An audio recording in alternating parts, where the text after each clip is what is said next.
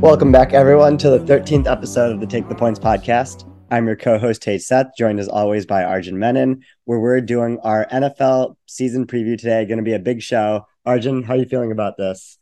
I'm doing well. Very excited for today's episode.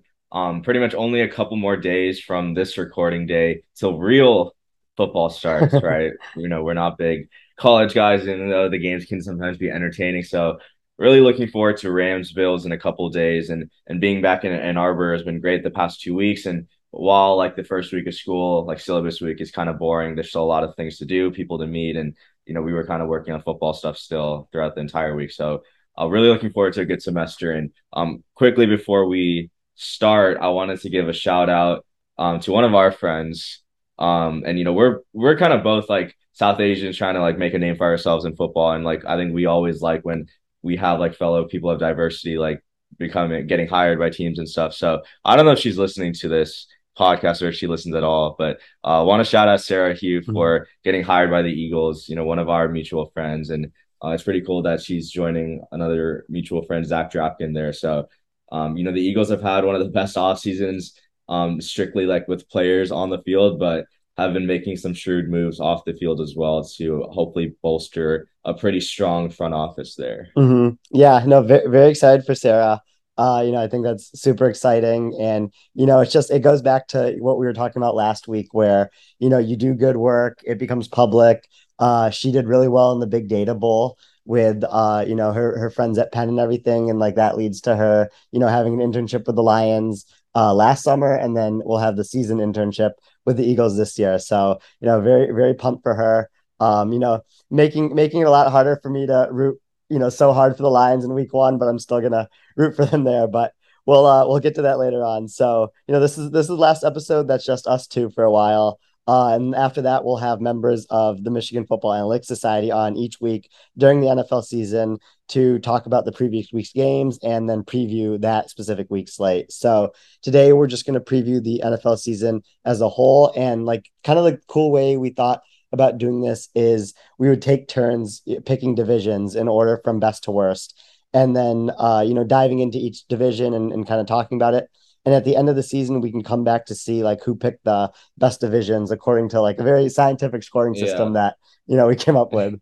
Yeah, so scoring system, what we'll do is for each team that makes the playoffs from the division we picked, that person will get a points total. So they'll get points for the total wins of the 4 teams. They'll get 5 points for making the playoffs, 5 more points for advancing to the divisional round, and so on and so forth throughout the playoffs. So I think that's a good scoring system. Do you want to do a snake draft where it's like I'll pick first, you go 2, 3, I'll go 4? I think that's fair instead of going back and forth. Yeah, let's do that. I think that'll work out, and we'll have to come up with something that we put on the line here for when we decide at the end of the season. But you'll be 21 by that time, so it'll probably be something drinks related. So, but we'll come up with that throughout the season. Yeah. So with all that being said, like what's the first division that you would take? I think it's pretty obvious. I think the AFC West has to be the first division. Thinking about it, every team has a win total over 8.5. So you're pretty much thinking of, and 3 of the teams have win totals of 10 and up. So you're pretty much almost like not guaranteed, but you're looking to close to like 28 to 33 points in that range right off the bat.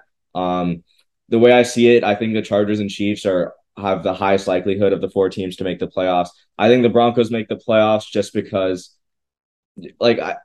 it's tough because I think there's a lot of teams in the AFC on that bubble, but I think they're one of the better teams there. And even though Russ has shown some signs of declining, he's still a top 10 or at least top 12 quarterback.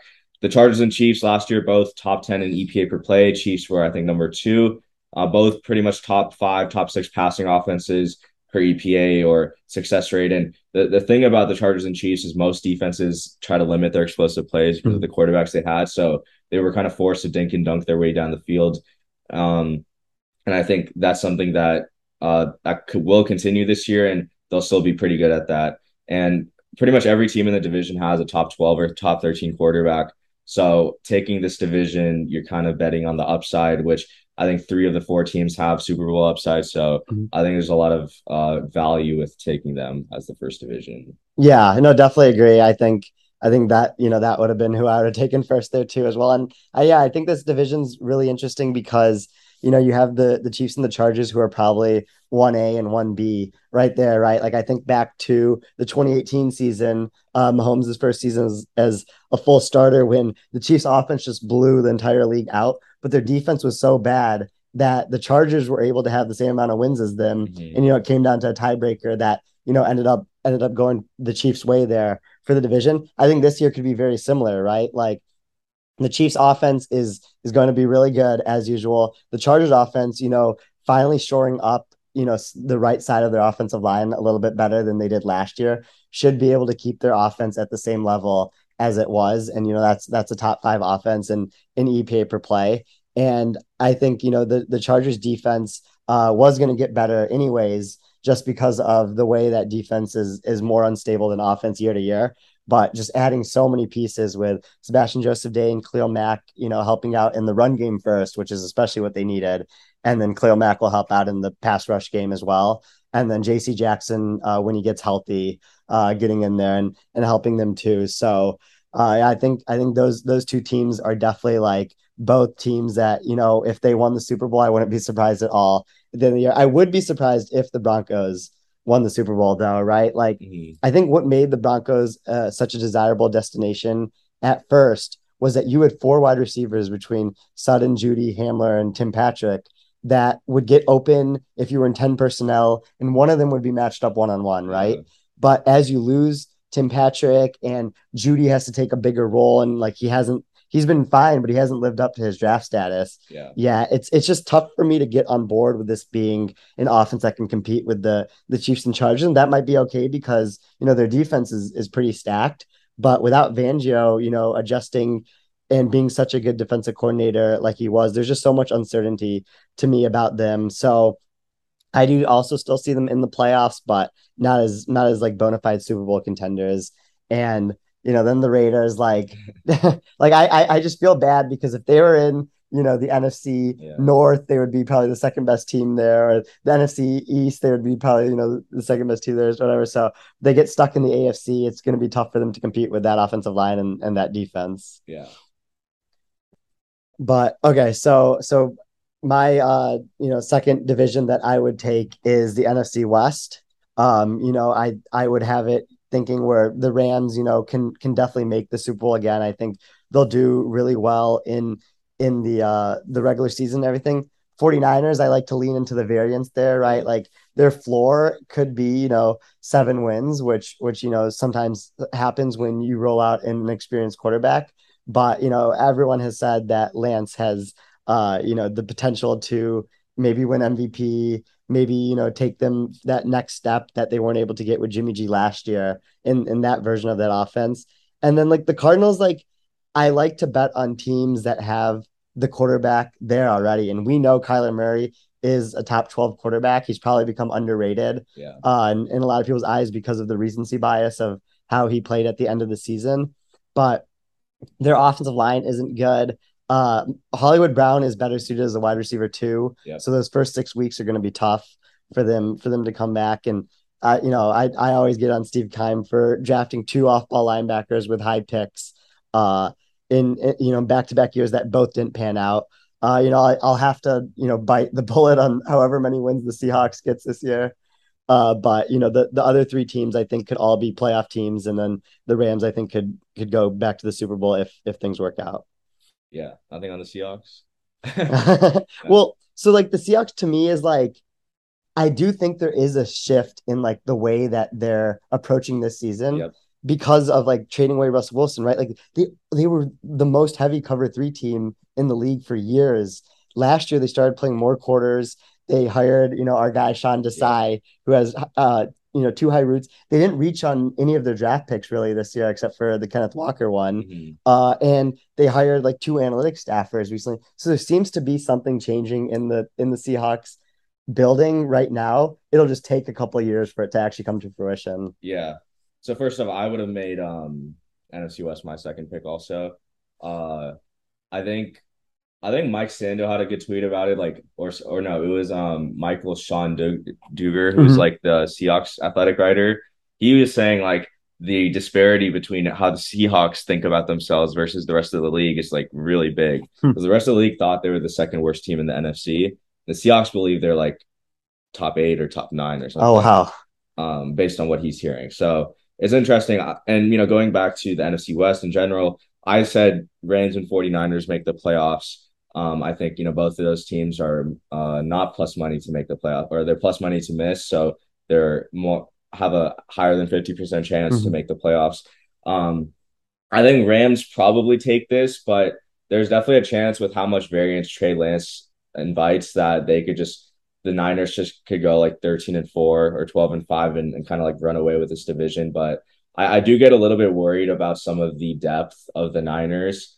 Their interior offensive line did not look good in the preseason, Hmm. and I guess the upside to having a Trent Williams and Mike McGlinchey, two like very able tackles. You don't have to help them out one on one, so the interior can kind of just like help themselves, and you're kind of leaving the tackles on islands. And you can be in most likely good hands. And with the weapons the Niners have, I'm not really too I wouldn't be like too worried about Trey Lance's accuracy. I think we had a long discussion about this the other day, but I think, the way Shanahan schemes open his receivers, I think even if Lance is a little bit inaccurate, there'll still be a lot of more open receivers. And I think the explosiveness of the Niners is going to come through the air rather than yak. Hmm. And that's it. I think there's going to be a fundamental shift in the way that Shanahan runs his offense this year. Now that he has a quarterback with more arm talent and kind of opens up the playbook a little bit more. And I like your point about the Cardinals because my like notes on them was like they can maybe make the playoffs, but they have the ability to make it deep in the playoffs because they'll most likely have DeAndre Hopkins back barring some type of injury. And they have the type of elite quarterback that will has shown to be an MVP type guy throughout like stretches of the year. So if he gets Hmm. hot for 3 or 4 games, I mean, we're talking about a team that, could make a Super Bowl run Hmm. if everything falls in place. And again, a pretty top heavy team, especially on defense. Vance Joseph, I think, has overachieved with some of the pieces he has on that defense. But this could maybe be the year there that he kind of struggles a little bit, which will happen after you lose a guy like Chandler Jones to free agency, and overall just like the corners and aren't the best. Hmm. Yeah, no, no, definitely. And yeah, I think that's like a really good point about Kyler Murray is like, let's say like, you put Kyler Murray and like someone like a Matt Ryan in the same tier of quarterbacks, which based on the projections on Matt Ryan this year, I think that could be pretty reasonable given the offense he's in. But Matt Ryan is very consistent, right?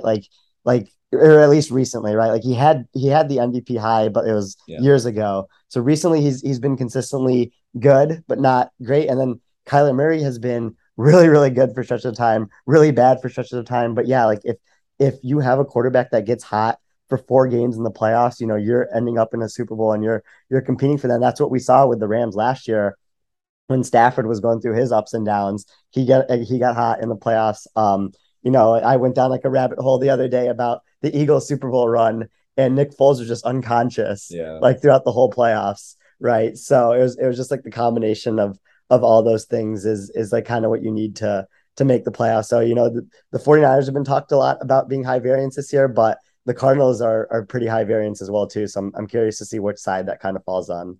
Yeah. So who's your third pick gonna be then? Yeah, so then to start off the second round, the AFC North would be the third division I would take off the board, right? So, you have the Ravens where they just like so I was kind of doing some research for this and I was kind of seeing, okay, so if everything went wrong for the Ravens and which kind of happened last year where offensive line was all banged up, all like four starting running backs got injured, um, you know, and all this type of stuff is happening. They still had the 14th ranked offense for the first 8 games of 2021 when Lamar was like basically fully healthy, right? And then Yeah. he started to get sick and injured. But then he also gives them the ceiling of the best offense in the NFL if he goes off as a passer, which was the entire 2019 season until the playoffs. So I just think like that like ability is like something that him and like 4 or 5 other quarterbacks have in the league. So I think that's like really special. And I think on defense, Mike McDonald is great guy, he's a great leader. They're going to lean into a lot of the three safety stuff. That's why you take Kyle Hamilton. Um, I think they're going to do a lot of cool stuff there with that. And then there's the only knock on the Ravens is probably their pass catching weapons. And if Bateman takes the next step and Isaiah Likely is as good as he's looked in the preseason, then you're really getting a good team from there. And then you have the Bengals where the Bengals hate has probably gone a little too far this offseason. Yeah. Like it did with like the Steelers last year. I think back to that when like people were talking about them as like a 6-win team and they're actually just a good team. They just weren't like they just happened to overperform the year before. And like T. Higgins and Jamar Chase are like probably the best wide receiver duo in the league right now.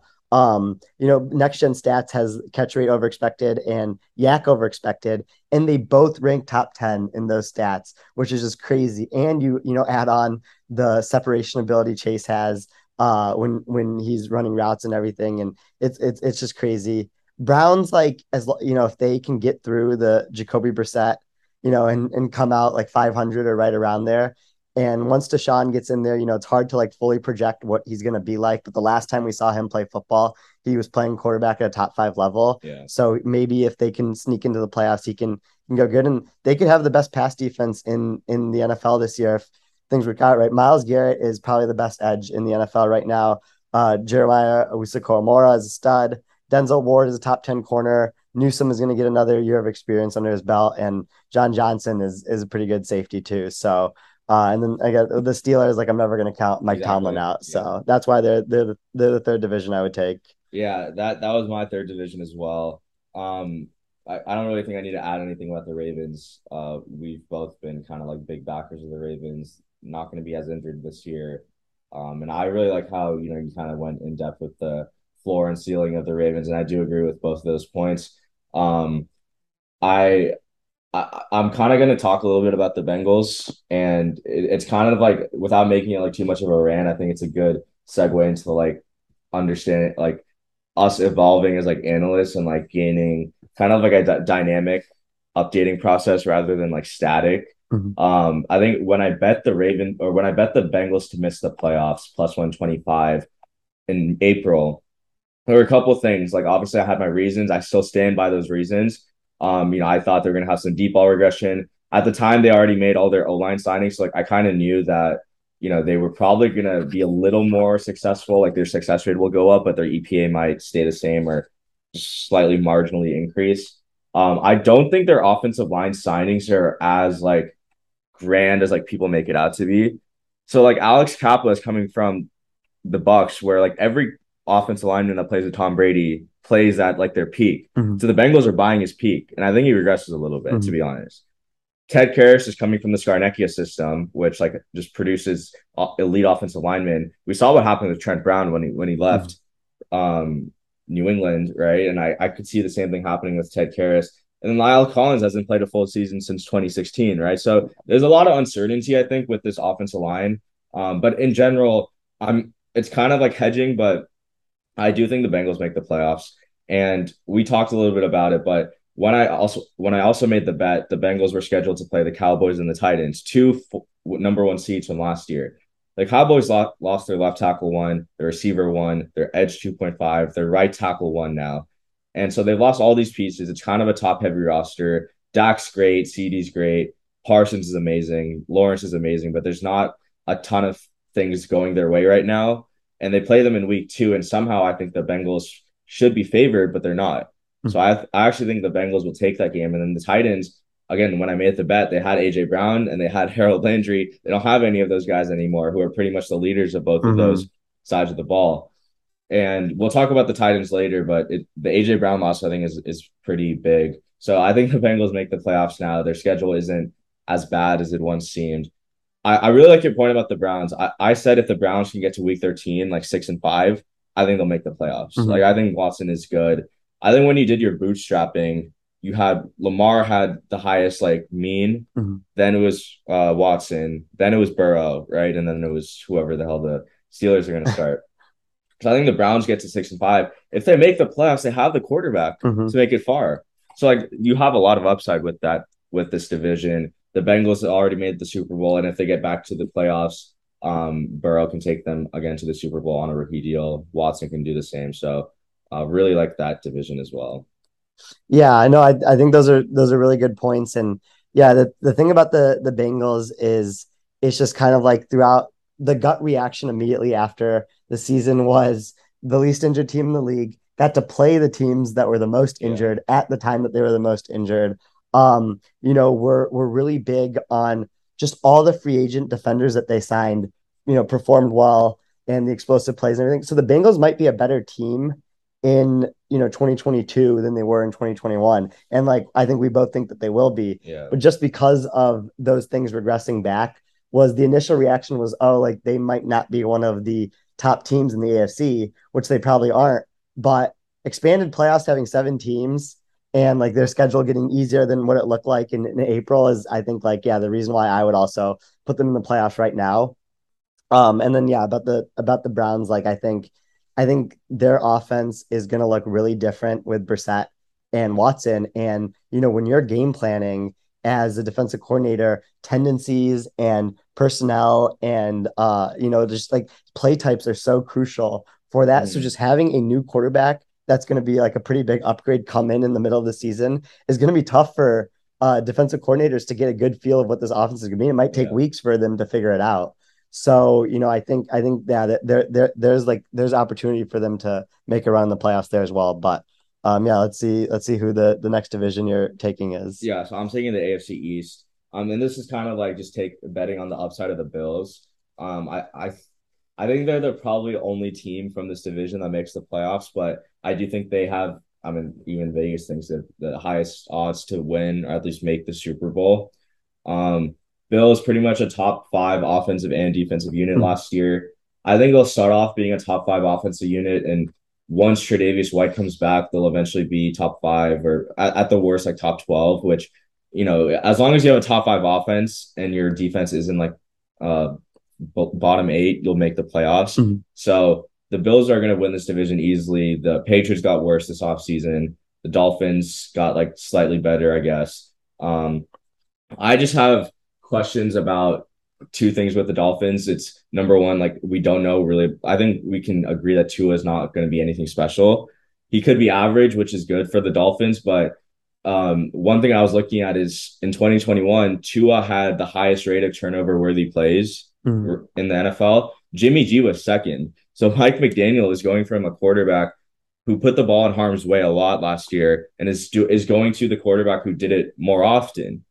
And so with how much, you throw the ball over the middle in this Shanahan type scheme, Tua, while he can be very accurate, has shown he's not a great decision maker. So I don't really know like what this offense is going to look like.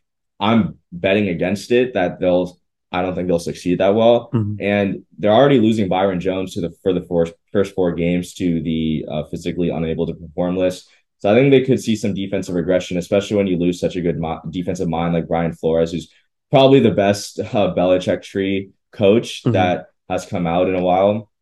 So don't really know about the Dolphins and the Patriots. This roster is not good at all. The corners are probably like the worst Bill Belichick has had in his coaching tenure. But again, you just like we talked about with the Steelers, you can't count Bill Belichick out. And I know there's a lot of sharp people on their under. I can't count Bill Belichick Mhm. out. We know he has a plan. Like Mhm. I want you to tell the story that you read to me.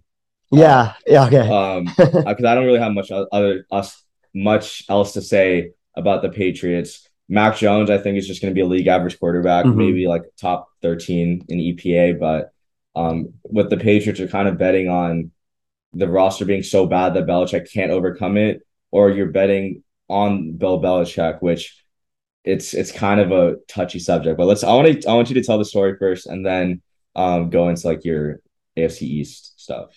Yeah, so here's how Bill Belichick plays chess while the rest of the league is still figuring out the rules for checkers, right? So what he did with Matt Patricia and Joe Judge is he labeled them as like offensive analysts or whatever, didn't assign anyone to offensive coordinator. And so what this is for is in their contracts that Patricia signed with the Lions and Judge signed with the Giants, like there's typically something that's standard in there that says, if you get fired early in your contract and you become a coordinator somewhere else, like we don't have to pay you. Like you're being paid enough as a coordinator, right? But if you get hired somewhere and you're not a coordinator and you're like an analyst or something, we'll have to pay out the rest of your contract. So like Matt Patricia had like a 6-year contract with the Lions, got fired after 2.5 years. So Belichick making him an offensive analyst means that the Lions will keep having to pay the rest of his contract as long as he's on the staff. And what it does is we know how much Belichick hates talking to the media Yeah. and how he thinks it's a waste of time and nothing good comes out of it. When you don't have a designated coordinator, they don't have to talk to the media every week like designated Yeah. coordinators do. So he has Patricia and Judge. Granted, their offense probably won't be that good because they're defense and special teams minded, and they weren't good at as head coaches. But just like he wanted them to be on the offensive staff, and he knew not to label one of them as an offensive coordinator to get these two advantages, which I think is phenomenal. And it kind of just leads into like the way he's approaching the season. Like I still have the Patriots ahead of the Dolphins in my power rankings, even though the Dolphins roster is probably better, because I think, Belichick has built this team for the new NFL, and like he's loaded up on safeties, which, it's so important right now to be able to take a linebacker off the field and replace it with a safety that can play in the box. And so you have that with Kyle Duggar, who, is, I think, could be one of the most impactful defensive players in the league this year based on his talent and how the Patriots are going to use him. And then, you also have McCourty and Phillips, who will be in a lot of 3 safety sets, I think, which will be really interesting in a Belichick defense. And then Peppers can also fill in too. We know that, he hasn't panned out in the NFL, but we know how talented he is. On the other side of the ball, there's no like number one, true like X receiving option for the Patriots, but there's so many good options that can beat these two high structures that teams are going to be playing, right? With Devontae Parker is, one of the best contested catchers in the league, even if the separation isn't there. Kendrick Bourne, had really good connection with Mac Jones last season. Jacoby Myers, played well. Hunter Henry played well too. And then maybe like Aguilar or Jonnu Smith take the next step for them too. So, and then Mac Jones also for most of the season last year, like people are forgetting the Patriots were 8-3 and the number 1 seed in the AFC at one point last year. Yeah. And they had just come off, rolling over the Titans, beating them by like 20 points on the road. And things kind of didn't go their way for the rest of the season after that. But like that's how good of a job Belichick did as a coach last year. So, I think he has it in him to do it again. And so I think it'll be really interesting to kind of see, where he like kind of gets the scheme that makes up for the lack of talent that they have this year. Yeah. Okay, so my next pick is going to be the NFC East. So I think Cowboys and Eagles make the playoffs. When I'm like doing my NFC playoff rank, I have the Cowboys and Eagles in there. I said Washington could make the playoffs, and then I don't know. I'm not really too high on the Giants this year. I know there's people who kind of like the Giants variance with how much Dable is going to throw, but I mean Daniel Jones, like he hasn't shown any season to be a league average quarterback, and that's like kind of all you need to be on a rookie deal. But he hasn't even done that so far. And while he hasn't had the best supporting system, whether it's his coaching staff or his weapons, I still don't think he's like that great of a quarterback. And with the Giants, also like they have the potential to be one of the worst secondaries in the NFL outside of Adoree Jackson and Xavier McKinney. They kind of have 3 weak links at the outside corner, nickel, and other safety position. Their pass rush is like okay, but like Ojulari and Thibodeaux are already hurt. And so like they really don't have a ton of options there. And Golladay isn't that great. So I don't really see much with the Giants. I know our friends Brad Spielberg and Eric Eager like not Redskins, the Commanders, but it's like I just like don't understand why as a public we're all like in favor of these teams with like not so great quarterbacks. And like I think the thing with the Commanders you're kind of betting on is like Wentz is like at least league average, and because their offensive line is really good, they're not going to like need to put Wentz in these like big expected pass situations. Because remember, Antonio Gibson was the worst running back in the league last year, one of the worst at yards per carry on a perfectly blocked runs. Mhm. And they had the Commanders had a lot of those type of runs. So if they get someone like Jared Patterson or Patterson or Patton, one of those two, or another running back who's able to take advantage of those perfectly blocked runs, then they're going to be in a lot of like second and twos or third and twos where Wentz, it's not going to be a lot of deep developing plays. It's going to be one read things. And he has some very, very talented receivers to throw to. So I think the Commanders could make some noise, but again, I don't think Wentz is that great. And, this defense last year was pretty bad. And even though there could be some positive variance for them, especially on third downs, where I think their third down conversion a lot over expected was like the worst in the NFL, maybe uh, right above the Chargers. They'll be all right. But with this pick, it's pretty much betting on the Eagles and Cowboys.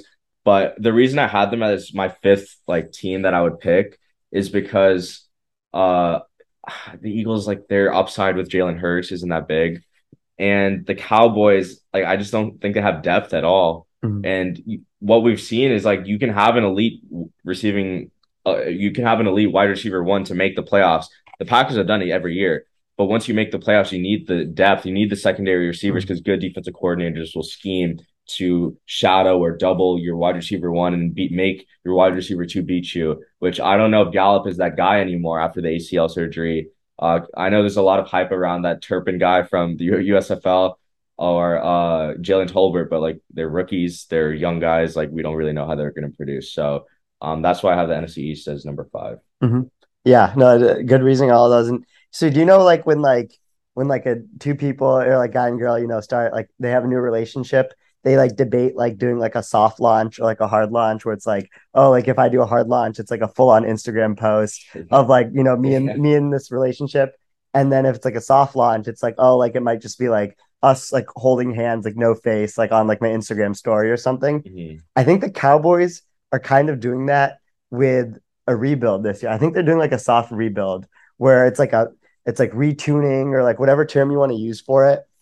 But by trading away Amari Cooper and just like not just adding anything into their team this year and like not like getting any like major off-season additions, it seems like they're just kind of doing like a soft like tune-up this year, right? And like, it probably like they because of like some of the moves that they made, they'll be better set up for 2 years down the road now. Yeah. But like it doesn't seem like their year to really like compete and be like Super Bowl contenders like they were, at the first half of last season. Yeah.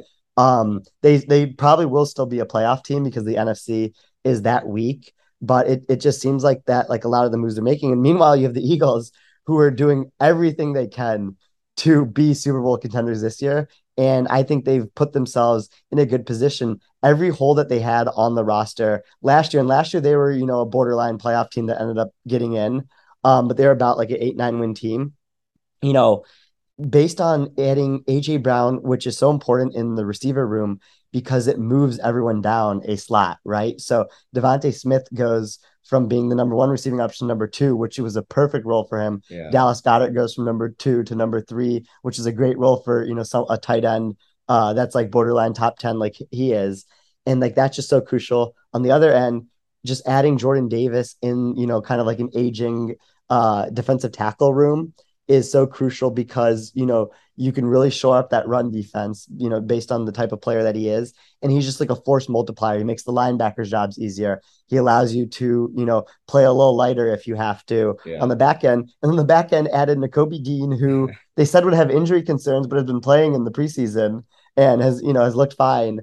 And add James Bradbury opposite of Darius Slay, traded for CJ Gardner Johnson, and they also added Hassan Reddick on the defensive line. Like it's just been like a tremendous offseason by the Eagles and like just totally the opposite of the Cowboys. The Cowboys have lost, like a win and a half worth of players. Yeah. Eagles have added a win and a half worth of players. So I think like that's why I would take the Eagles to win this division.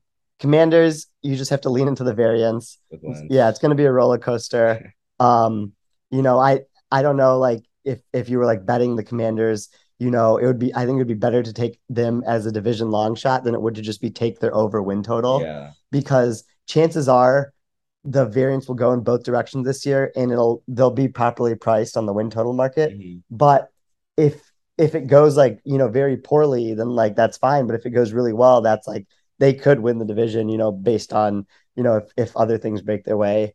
And then on the Giants, like, I think they're pretty consensus last place team this year. I trust, the front office and their management a lot in the future, but Yeah. this season is going to be pretty ugly for them, on both sides of the ball, I think. Yeah. And real quick before you make your pick, like the Giants are weird because people like their over, but they've shown this offseason they're kind of like thinking about the future. Mm-hmm.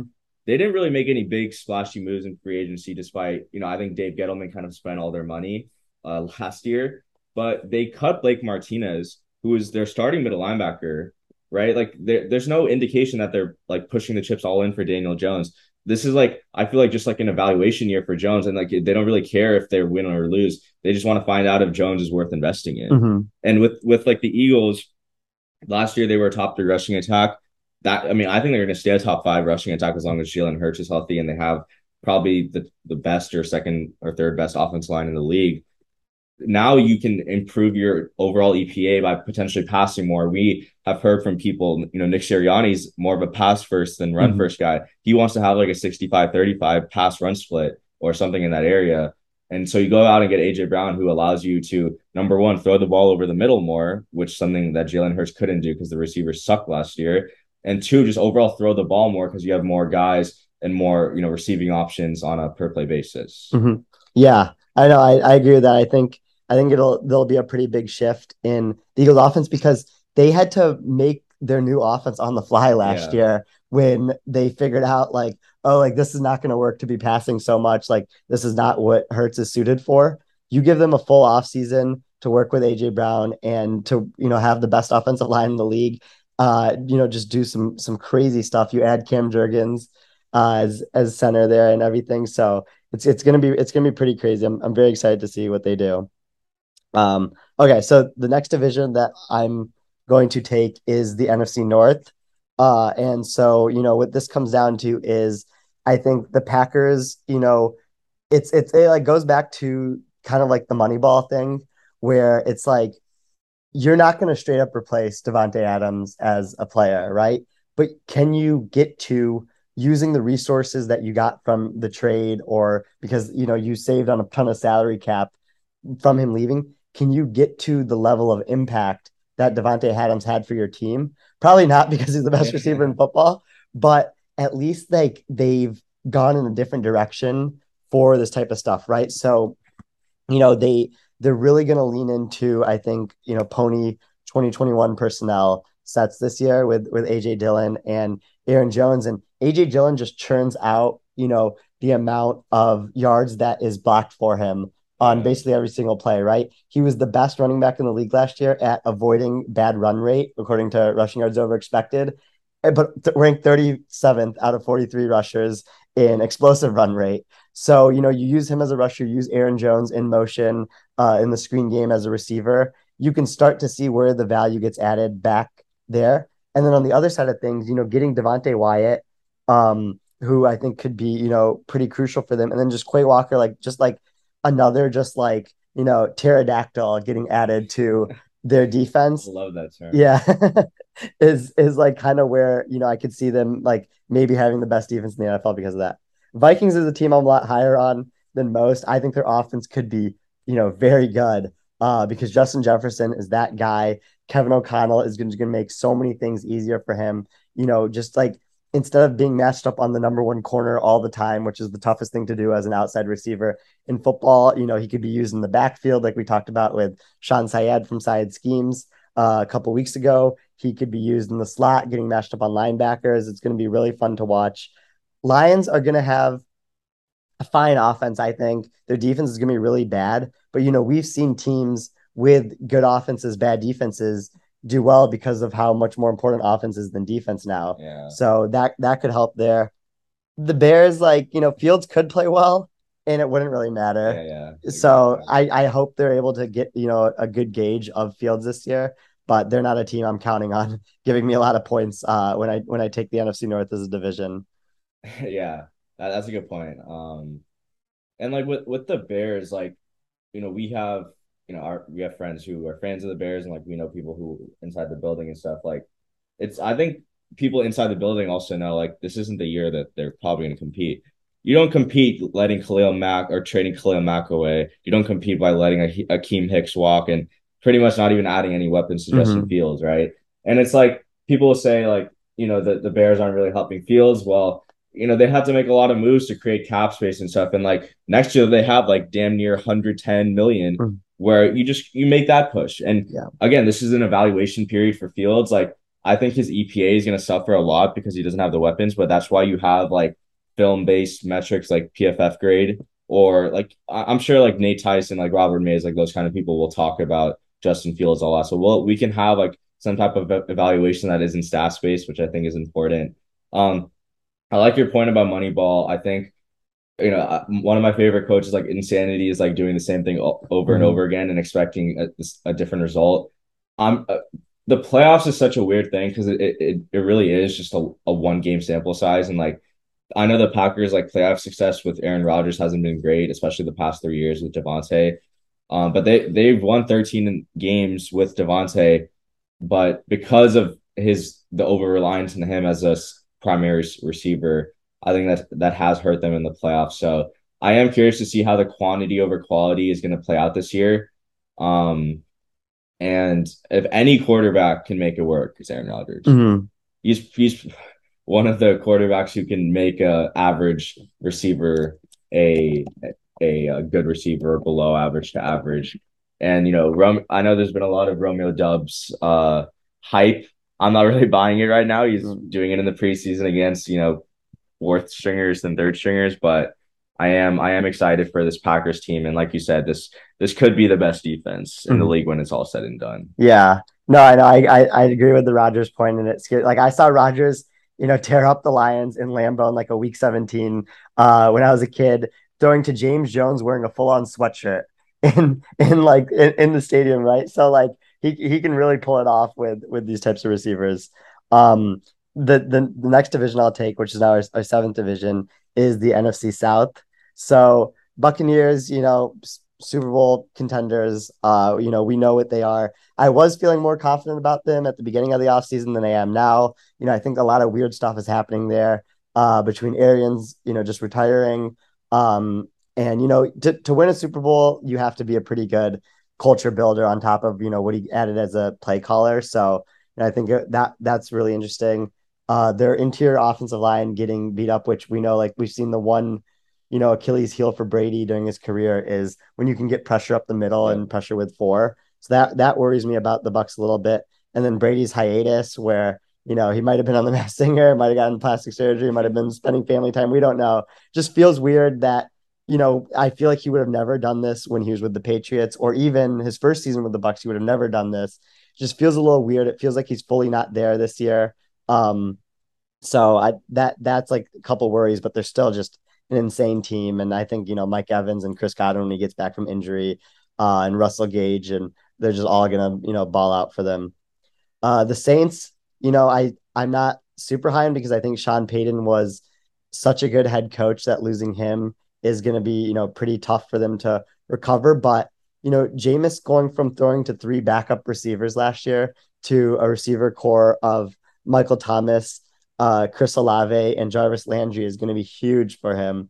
And I think they're going to limit his usage, and like that's kind of where he can succeed. And he gets Alvin Kamara for the full season. It's looking like right now too, to also throw to. So that could be pretty cool. And we know what the Saints defense is going to be.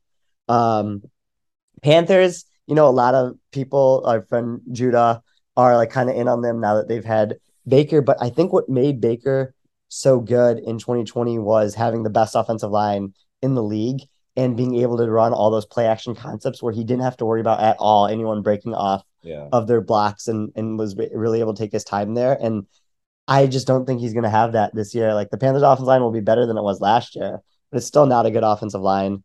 And then the only note I have for the Falcons is just tank for Bryce Young. Just Yeah. just add him to Calvin Ridley, Drake London, and Kyle Pitts, and have one of the best quarterback receiver trios in the league. You can figure out the rest of the stuff later. Just make sure you tank this year and get Bryce Young. Yeah, I have pretty much the same notes as you. Bucks were one of the best, if not the best offense in the NFL last year. But I think they're gonna have some regression. Losing three interior offensive linemen, like you said, to injury, retirement, free agency, that's pretty big. And um, I do worry about Brady not having Gronk this year. I know it's like Gronk isn't the same tight end he was in the mid 2010s, but like Gronk was always the safety blanket for Brady, especially in the big like primetime games. And without Godwin, I mean, he's kind of throwing to Mike Evans only. Like Gage is okay. I'm not sure if he's worth a $10 million contract, but he's gonna fit into Godwin's role until Godwin comes back. And then I mean Julio is just like a whole like it's the box versus the boat. Like you don't really know what Julio's gonna give you. Yeah. He's never been able to stay healthy. Tampa is gonna be insane to like practice in and stuff. Like he's had experience in Atlanta, but Atlanta's a dome, and like Tampa Bay is an outside stadium, so like cramping. He's always had soft tissue issues. I don't see any reason why that won't continue with Tampa. So a little bit worried there. I think their defense will be fine. I'm really in on the Saints this year, not because of like Flamus or any of that like hype based stuff. Like I think they'll have a really good offense. They legit were throwing to replacement level receivers last year, and now they have three legit guys. And when you invest like that type of resource into the position, I think you'll see some good returns. Um, we were talking the other day of Alvin Kamara and Mark Ingram are the Thunder Lightning combo is the greatest running back duo I think I've ever watched in 2017. And now that it's 5 years later, they're probably going to be worse, but it's still a very fun unit. I think the Panthers, because I don't really have much notes about the Falcons. The Panthers, I don't really see it. Baker at his best is going to be like a league average quarterback. That's what like if you combine all his production and look at the median or the mean, he's a league average quarterback. He's going into fifth year, so he's gonna have a new coordinator with Ben McAdoo, who is nothing special. In fact, like he with the Giants, he was really bad. Yeah. Baker joined halfway through the off season, so he's only had like 3 months in the system to like pick it up and learn it, right? Like I think that matters. Like people should take that into account of why wouldn't teams trade for Jimmy G? Like he's gonna have a month or two to learn a completely new system, and that's like pretty tough. And he has to gain chemistry with DJ Moore, Robbie Anderson. Robbie's a pretty outspoken guy on social media, so like it's pretty. There's a lot of things that I think could work for the Panthers. They have a very good roster, a lot of really good skill pieces on the offensive and defensive side of the ball, but you're kind of betting on Baker, you're betting on Matt Rule, and I'm not doing that. So they were the sixth best division for me, so kind of where you took them, and yeah, nothing on the Falcons. They need to go get a quarterback. Yeah. Okay, so final division for me, AFC South. That was my last place, and I really don't have many notes. I think the Colts are the only team from this division that are going to make the playoffs. I'm really heavy on the Colts this year, and I'm really heavy on fading the Titans. So the Colts last year, I would say like probably like a top 10 team through like various power ranks towards the end of the year. And then Carson Wentz just blows up in Jacksonville. I think Matt Ryan will be a big upgrade, should open up the offense a little bit. Offense line will be good. Jonathan Taylor will be good. And Michael Pittman is, I think, a rising star in the NFL. The Titans, our friend Judah we were talking about this. AJ Brown accounted for 90% of Ryan Tannehill's passing EPA last year. So you're telling me they're going to replace 90% of their passing EPA with Treylon Burks, who is a third stringer right now, apparently, and Robert Woods is coming off a torn ACL, and that's what you're expecting me to like buy into. So I'm fading the Titans completely this year. They just lost Harold Landry the other day to a torn ACL, who's a better version of Bud Dupree, younger, less wear and tear, but now they have Bud Dupree and some dude named Oli as their opposite edge player. I think Jeffrey Simmons is great. Kevin Byard is great, but I think their defense overachieved last year. And again, with the Titans, you're kind of betting on Mike Vrabel, similar to how you're betting on Bill Belichick with the Patriots. And I think the Titans have a really bad roster and just won't make the playoffs. So there's not a ton of upside with any wins. The Jaguars, for as much hype as they're getting, their win total is still 6.5. So they're probably going to end up with 7 or 8 wins. So this is definitely the worst division in football, and the Texans are just, the Texans. So yeah. Don't really have much notes there. How crazy would it be if I said that I like the Jaguars to have more wins than the Titans this year? I would take that bet. Really? I think, what would the odds be? The odds would be like probably plus 300 or something, or I worse. no, I think that would be better. I think it would be like I think it'd be plus 200. Interesting. I Yeah. would take that bet though. Yeah. I think it's definitely in the range of outcomes for the hmm Jags. Because like when you look at the Jaguars, like their defensive line could be really good, right? Like, Mhm. just adding Trayvon Walker there, and you can go back and forth about whether he was supposed to be taken that high. He's just a very good player, and we've never really seen someone that athletically gifted play edge. And like he's like there's other guys there, that can help him. And so I think their defensive line can like really succeed there.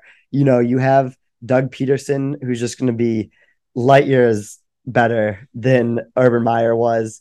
Trevor Lawrence Trevor Lawrence is going to miss throws. He's still a second year quarterback in like a little bit of a weird situation, but you really just have to throw out last year with him and just kind of have your pre-draft priors about him. So, I think he'll be good, and just like everything, like I think it was, important that based on like kind of who like the Jaguars cut was like the people that Trevor Lawrence was throwing to last year. So like that like shows like how upgraded their receiver room is. But yeah, no, I feel the same way about the AFC South to you.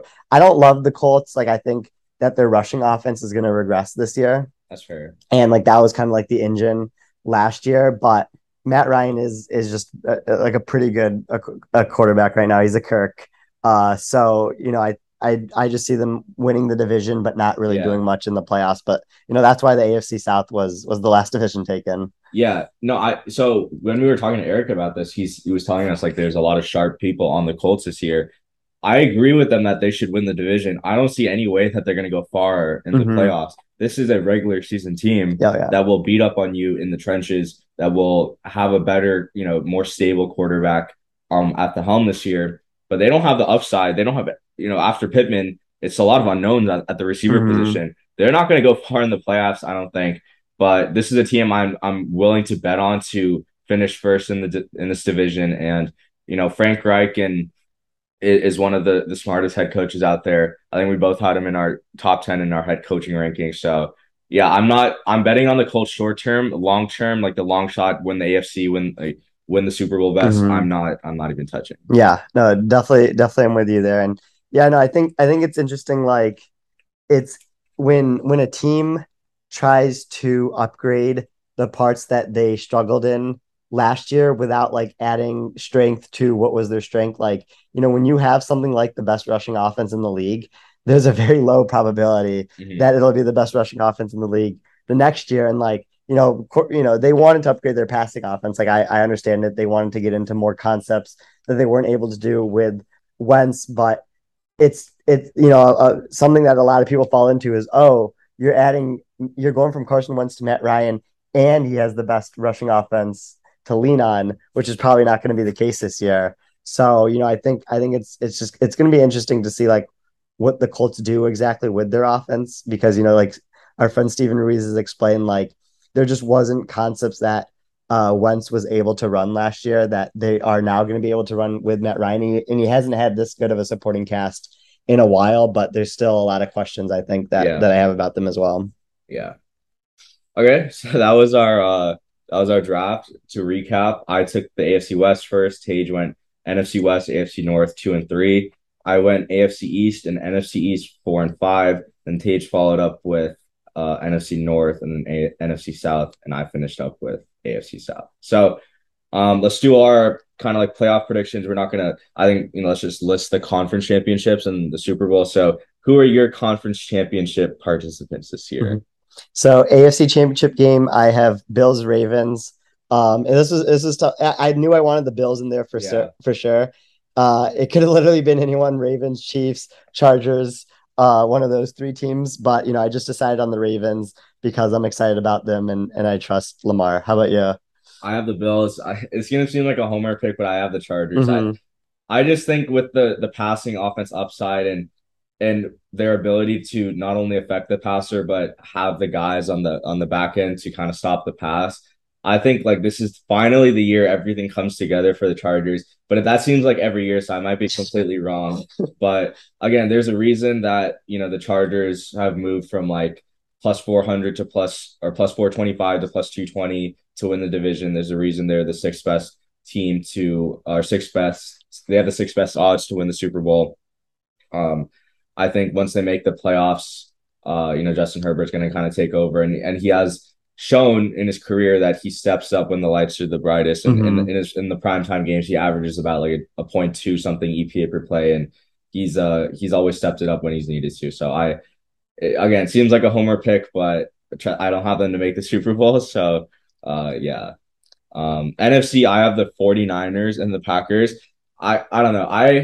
I'm like kind of in with the 49ers this year. I think their offense is going to be really fun. And once they make the playoffs, it's pretty tough to stop Shanahan's offense when everything is clicking. So if they make the playoffs, that probably means Lance was like at least a league average quarterback. Mm-hmm. Or if they make the playoffs, it's like the 1 seed, that probably means he was elite and he had some type of like, I'm not saying Mahomes 2018 year, but something in that similar vein where it's like something that no one knew how to stop. So I think if they make the playoffs, they'll make it pretty far. Then I have the Packers as their opponent. I think the going with quantity over quality on the offensive side of the ball, especially a receiver, is going to help. And again, I think their defense won't. It's never really been a liability except 2019 where they couldn't stop the run. Mm-hmm. But I think in cases where Aaron Rodgers struggles in the playoffs, I think their defense will be able to hold up a little bit better. Yeah, I mean, I could see both of those happening. I think it's just tough for me to get behind the 49ers because they're not like a very there's like a bigger chance they miss the playoffs than the other NFC contenders. For NFC Championship game, I have Buccaneers Eagles, and so Bucks, I feel just pretty good about it. I just think it's going to be very hard to stop their offense, and like we've seen what their defense is capable of. The Eagles is like my like risky pick. Just like everything that they've done, this offseason that we've talked about in detail just makes me really excited about them. I don't think Hurts has to be an elite quarterback for them to make the conference championship game. I think he just needs to go in structure because everything else is set up so well there. And then, when we get to the Super Bowl, I do have the Bills beating the Buccaneers, which I think might be like the most common or the most like probable thing of happening according to the betting markets. But it's a basic pick, but it's just like what I feel in my gut and like what the data shows is like the most likely occurrence. Yeah, I have the Bills versus Packers. So again, I have the Bills beating the Packers. So I think this is finally the year Aaron Rodgers makes it back. And Matt LaFleur kind of figures out the playoffs a little bit better. Not that he's like struggled. I think it's a culmination of everything, but Bills Super Bowl favorites for a reason. And I think it's kind of sucks for Josh Allen that he's never made it to the big game because you have people saying that like there's not a ton of playoff success there. He's only won like 3 games and 3 playoff appearances. But I think this is finally the year everything comes together for the Bills, and they'll get Tre'Davious White back before the playoffs, and hopefully he's healthy, and the Bills will be a formidable opponent for anyone to face. Mm-hmm. So we both have the Bills winning the Super Bowl. That's probably not the greatest thing, but so those were our playoff predictions. You want to start off the award? I think we can just like kind of rattle off without giving too much of a spiel about it. Okay, yeah, that sounds good. MVP. You had your homer pick. Here's my homer pick. I'll take Matthew Stafford. Okay. To win MVP this year. Okay. I have Patrick Mahomes winning. Okay. I like that. I'm buying the narrative. Yeah, I like that. I definitely see that narrative happening. Offensive player of the year, Justin Jefferson, going to be used in so many ways this year, and he's him. Yeah, I have Stephon Diggs. I think Buffalo's going to be obviously passing the ball a ton, and to be able to keep up with a lot of the elite teams they're going to play, they're going to have to throw the ball a lot. Mm-hmm. And Diggs is one of the best at getting those balls. Yeah. Oh, yeah. No, I like that a lot. Defensive player of the year is a pick I gave out when it was 50-1. Yep. Now it's gone down to 20-1. It's Rashawn Gary to win defensive player of the year. 90.3 PFF pass rushing grade last year, going to be a part of what could be the best defense in the NFL. I could see him just eating people alive this year on the defensive line. Yeah. And as our friend Eric Eager pointed out in one article, defensive player of the year is usually won by a player who produced an year N-1. Mm-hmm. So Gary, 90.3 PFF grade, great defense. I have Micah Parsons. He was probably a candidate for DPOY last year. Oh, yeah. And I think the way they're going to use him, I personally saw him at Chargers camp when the Cowboys visited Costa Mesa. Dude's a monster.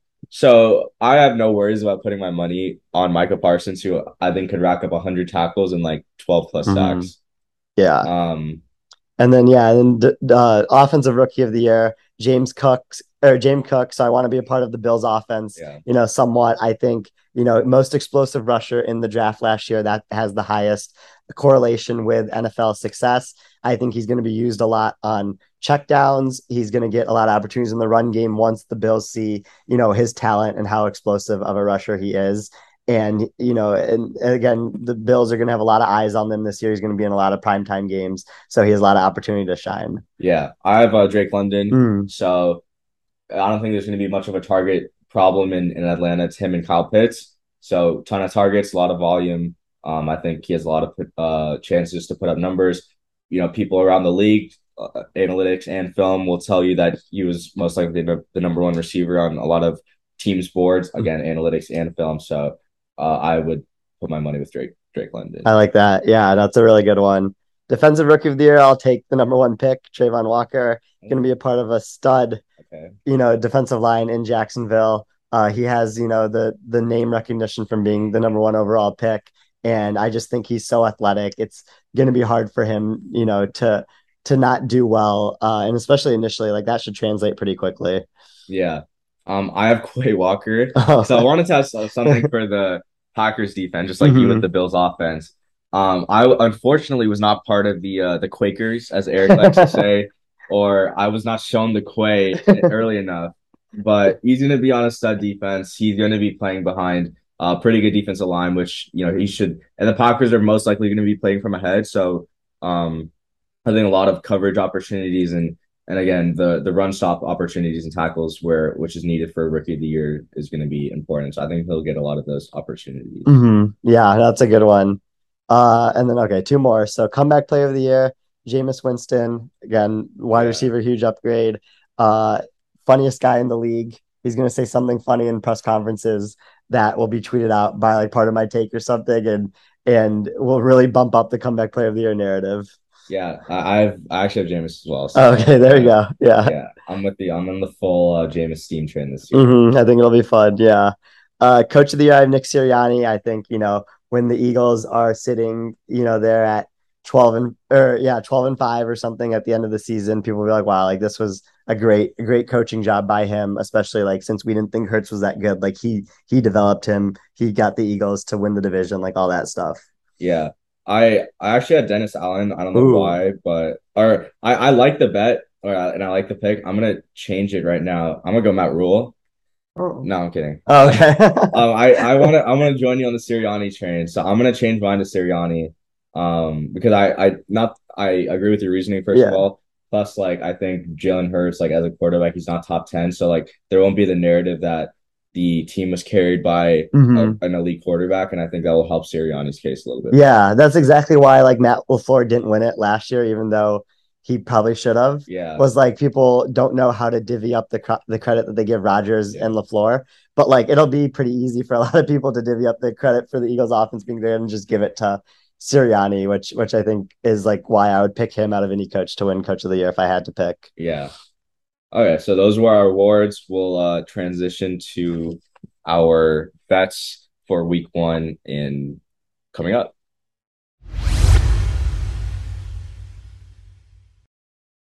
Now that we've finished our division draft, going over our awards and some of our playoff predictions, we're going to be looking ahead to week one as this episode will come out the day before Bills Rams kicks us up for the 2022 season. So we're going to be doing some bets, but first we have to do the unhinged tweet of the week. So kind of relevant news this week. Russell Wilson got his extension from the Broncos. They basically had to give it to him after trading for him as Russell Wilson's camp had all the leverage in this situation. So this unhinged tweet is from our friend Warren Sharp. um, and so he tweeted, through week 5 last year, Russell Wilson ranked number one in EPA per attempt, number one in yards per attempt, number one in adjusted net yards per attempt, number one in completion percentage, number one in passer rating on early downs, quarters 1 through 3. He injured his finger in week 5 versus the Rams and missed a month. So Warren is notorious for small sample sizes, taking data to fit his narrative. But this one's even bad for him. This was, 4 or 5 weeks of data that he was using, and he only used on early downs quarters 1 through 3. If you use that same weeks and include third down and the fourth quarter, Russell Wilson goes down to the 18th best quarterback in the league in EPA per play. So he found the perfect example to fit why he thought the extension was good for the Broncos and getting Russell Wilson. When you actually look at the whole sample size, he was about an average quarterback last year in those weeks. Yeah. And the other part is like you look at the like you specifically said EPA per attempt, yards per attempt, excluding sacks. Mm-hmm. When you use EPA per dropback, it's going to drop even further than number one. Like it'll probably be like top 8 or something if you use his framework. But like that's the problem. Like you can't just like exclude sacks for guys like Russell Wilson or our friend Joe Burrow. Like it's important to like because sacks are a big negative play for offenses. You lose about a point on average on sacks. So again, fitting the narrative. Wouldn't expect anything less from our guy Warren. So yeah, really for our big season preview, that's the best unhinged tweet we could have done. And our season preview did go a little long. Like this episode would be pretty long, but it's nothing like writing a 500-page book that you send to Adam Schefter and other people in the industry that for free so that they can tweet out a promotion of your book or whatever. So it's classic Warren, but that's the unhinged tweet, the last one of the off season. I'm sure we'll have a lot of great unhinged tweets to talk about during the season. Yeah. So we'll transition to our betting segment now. So the way we're going to structure during the year, we'll have our favorite bet, which are going to be our bet of the week. That'll be last. We'll give out some bets that we like. But in general, our bet of the week are going to be like our 1.5 unit or 2 unit plays. So we'll tend to say go heavier on that than some of our other plays. And as a recap, last week, Tage gave out Rams team total at the time of recording over 24.5. It's now 25.5. So the lines moved while after we recorded and before we published. So I don't know if they're listening or like they've like tapped our Zoom call or something, but so we would still take it, I think, at 25.5. 25 and 26 aren't like valuable numbers in betting, so I'm not too worried about that. But let's start off with bets we like. So my first bet that I like, Bucks -1.5. I got this on -1 right as the Tyron Smith dropped, so I was able to snatch up a decent amount of closing line value, even though going between +3 and -3 doesn't really matter. But the way I look at it is simple. I think the Bucks are just overall the better team. Tom Brady, while we may question his dedication towards the Bucks this year, I think it's going to be tough for the Cowboys defense to slow down Mike Evans, Julio, and Russell Gage. Like I think we can agree a healthy Julio is pretty dangerous. Once we get into the dog days of December, it's going to be a little bit more questionable. But Bucks on prime time, I think Brady's going to come out and kind of light this Cowboys defense up. We're all worrying, and we've talked about this on this episode. We're worrying about the interior of the Bucks, but their strength is their tackles. And the strength of the Cowboys defensive line is their edge players. So it's kind of neutralized. And the Cowboys interior defensive line is terrible. Yeah. So I'm not too worried about the Cowboys pressure. And I think with how much zone the Cowboys play, Brady's going to tear that apart. He's just going to take the checkdowns, or he'll take the short throws to Russell Gage or like Cameron Brate or whoever is going to be their third down running back. So I'm on the Bucks. I know PFF Greenline, a model we trust, likes them as well. And I think the Bucks defense has enough corners to kind of shut down the Cowboys passing game. And I don't see any way that Cowboys are running on Vita Vea and Levante David and Devin White. Yeah, no, I like that one a lot. And I would definitely be on that side as well in that game. I just like trust everything that the Bucks have, and the Cowboys offseason was rough. And I think they might be a little shell shocked, going into that game. Bet I like is, I feel bad. I'm actually going to be at this game, rooting for the Lions. But if I had to pick a side in this game, it would be Eagles -4, because the Eagles are just such a complete roster right now. All the offseason additions that we talked about in this episode just makes them so strong. I think the Lions defensive line is going to have a tough time getting anything against the Eagles offensive line. I don't know how anyone's going to cover AJ Brown. And, I also think the Eagles defense is fine enough to kind of slow down the Lions offense and, win that game by more than four. PFF Greenline has it as, 4.7 for the Eagles. So, kind of almost a point there in value that you can get on that spread. Yeah. And look, if this, it's already been bet down from like +5 or +4.5 to +4. If this hits -3, like that might be my biggest play of the weekend, Mhm. I think. But I don't think that's going to happen. The way I see this game, the Eagles just destroyed the Lions in the trenches last year. And what did the Lions do to add to the trenches? They re-signed Charles Harris, who is what, like a maybe above a Rotational pass rotational rusher, pass yeah. rusher. Aiden Hutchinson's great, but he's a rookie. It's gonna be his Yeah, first game, first so game. Hmm. his impact's probably not gonna be that big. I'm pretty sure the second round pick, Josh Pascal, is already on injured reserve, Yes, he is. right? Your linebackers, Alex Anzalone, bad.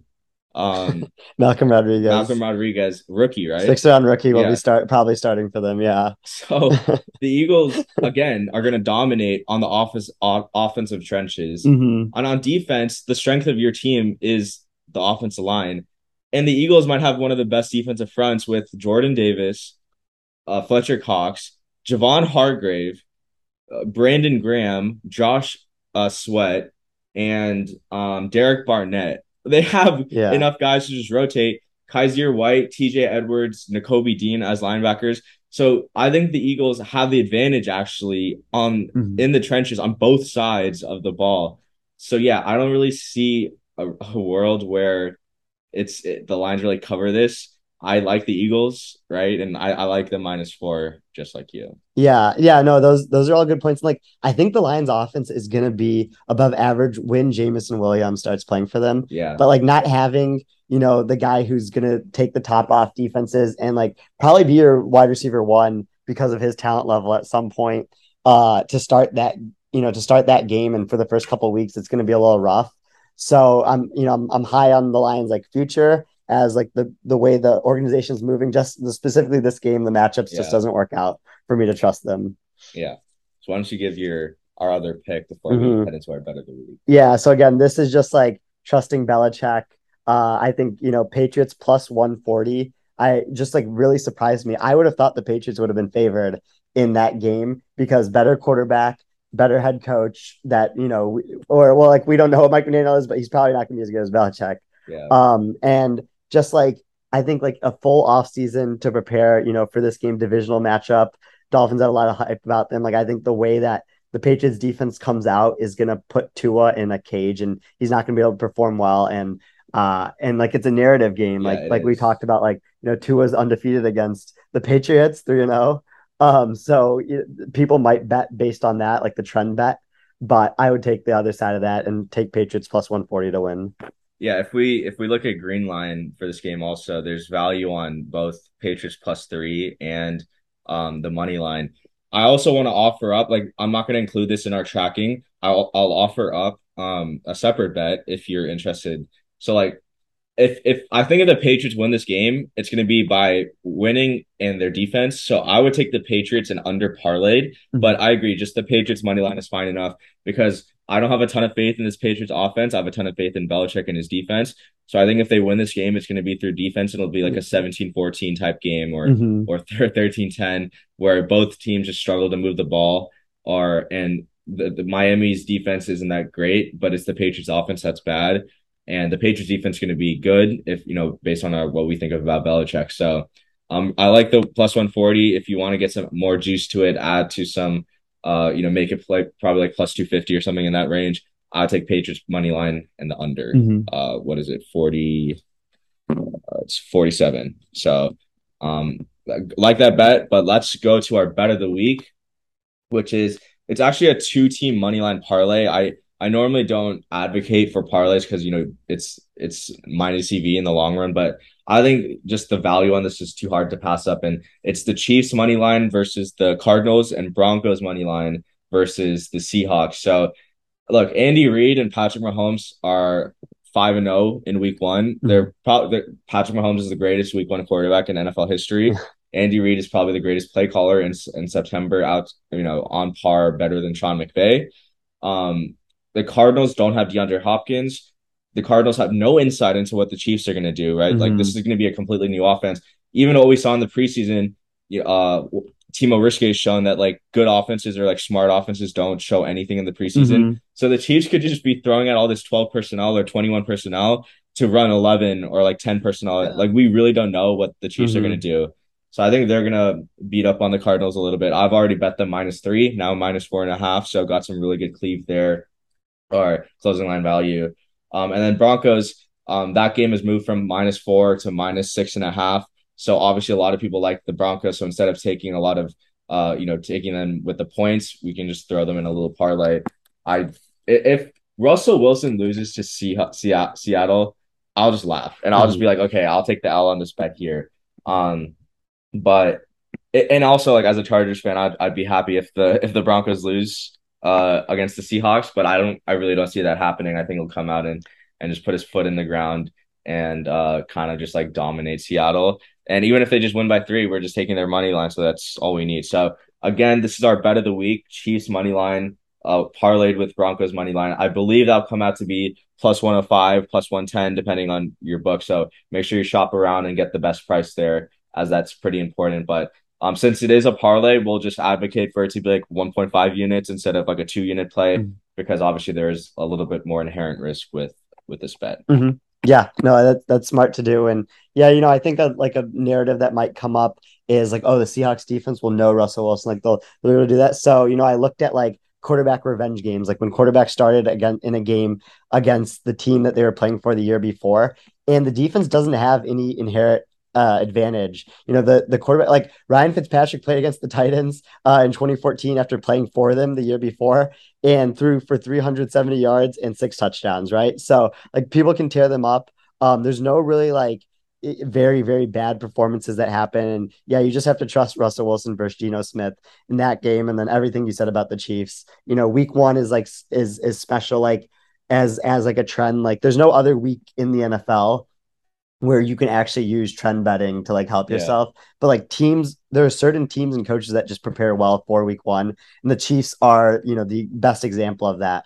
So I really like those two paired together. And I think, when you can get plus money on two teams, we feel pretty confident about winning their week one game. You have to take something like that. Yeah, I agree. So just to quickly recap for our listeners: Bucks -1.5, um, Eagles -4, Patriots +140 on the money line. Those are bets we like. We play them a little bit smaller, and then our bet of the week is Chiefs money line, Broncos money line parlay.